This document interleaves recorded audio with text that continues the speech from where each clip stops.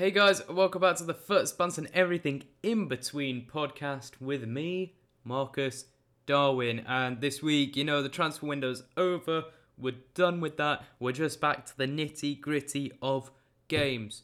So, we're going to dive into some things that Lampard has said about Van der Beek. We're going to talk about City's triumphant, if I can even say that word, their massive victory against Norwich, just putting them further at top of the league. We're going to be talking about the slick football Liverpool are playing, and we'll also just maybe be commenting on the plastic trophy that Chelsea have won. So anyway, without further ado, sit back, relax, and get ready for some more Foot Bants and everything in between.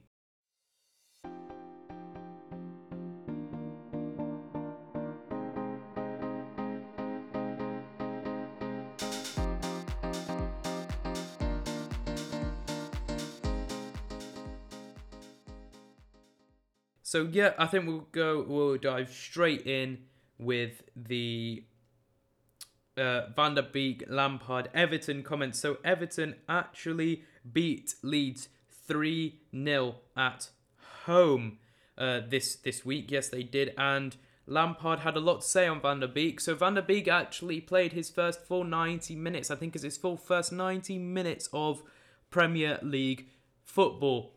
And Lampard said that Van der Beek and Allen were very fantastic. Although Donny on the ball giving us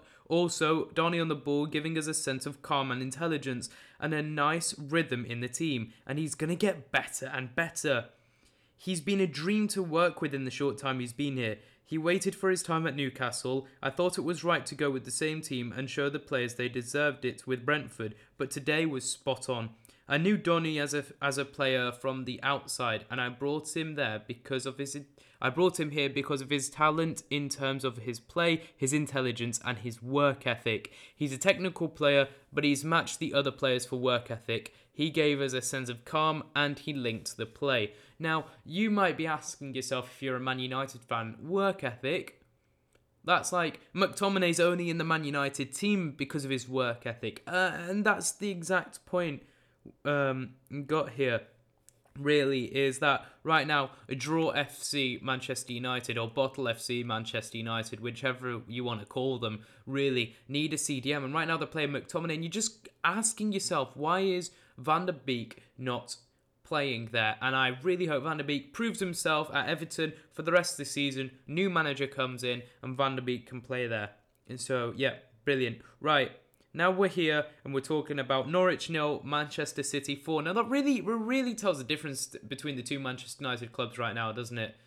That Manchester United, they can barely beat Norwich, and here we have Man City thrashing Norwich 4-0. And we just got to applaud a Raheem Sterling hat-trick.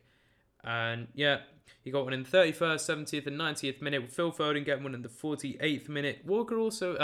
Sterling also picked up a yellow card, so a full game for him. So yeah, Sterling scored a perfect hat-trick as leaders Man City beat Norwich 4-0 to extend their lead to 12 points. Bernardo Silva hit a post during an open start at Carrow Road before Grant Hanley's header also struck the woodwork at the other end. Sterling broke the deadlock just after the half an hour, curling his 8th league goal of the season with his right foot. It was 2-0 3 minutes into the second half, as Phil Foden scrambled the ball over the line at the second attempt.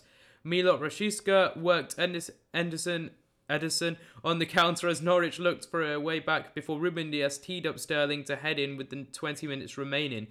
The winger claimed his 5th Premier League hat-trick by tapping it from close range with his left foot after his initial penalty had been saved by Angus Gunn in the final minute.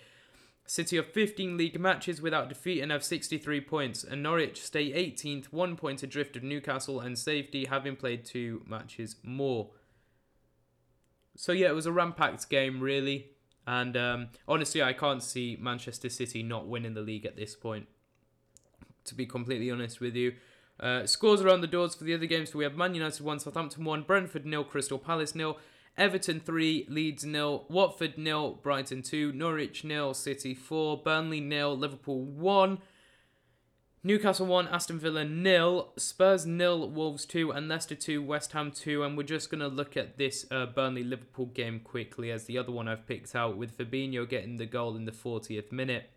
Fabinho, so this was Fabinho's third goal in 4 matches, and it handed Liverpool a 4th consecutive win as they beat Burnley 1-0 at Turf Moor to maintain their challenge to league leaders Manchester City. The goalkeepers were in top early as Alisson was alert to keep out Josh Brownhill's swirling shot before the Brazilian then denied Jay Rodriguez from close range.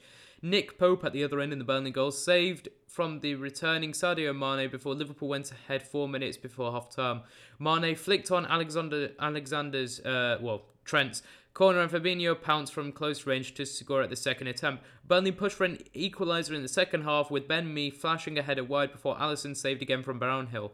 Firmino headed wide late on as Liverpool edged a spirited home side for a win, which puts them on 54 points, 9 points behind Man City and 7 points clear of third place Chelsea. Burnley's 5th defeat in 4 keeps them bottom with 14 points. They are 7 points from safety with 2 matches in hand over Newcastle in 17th.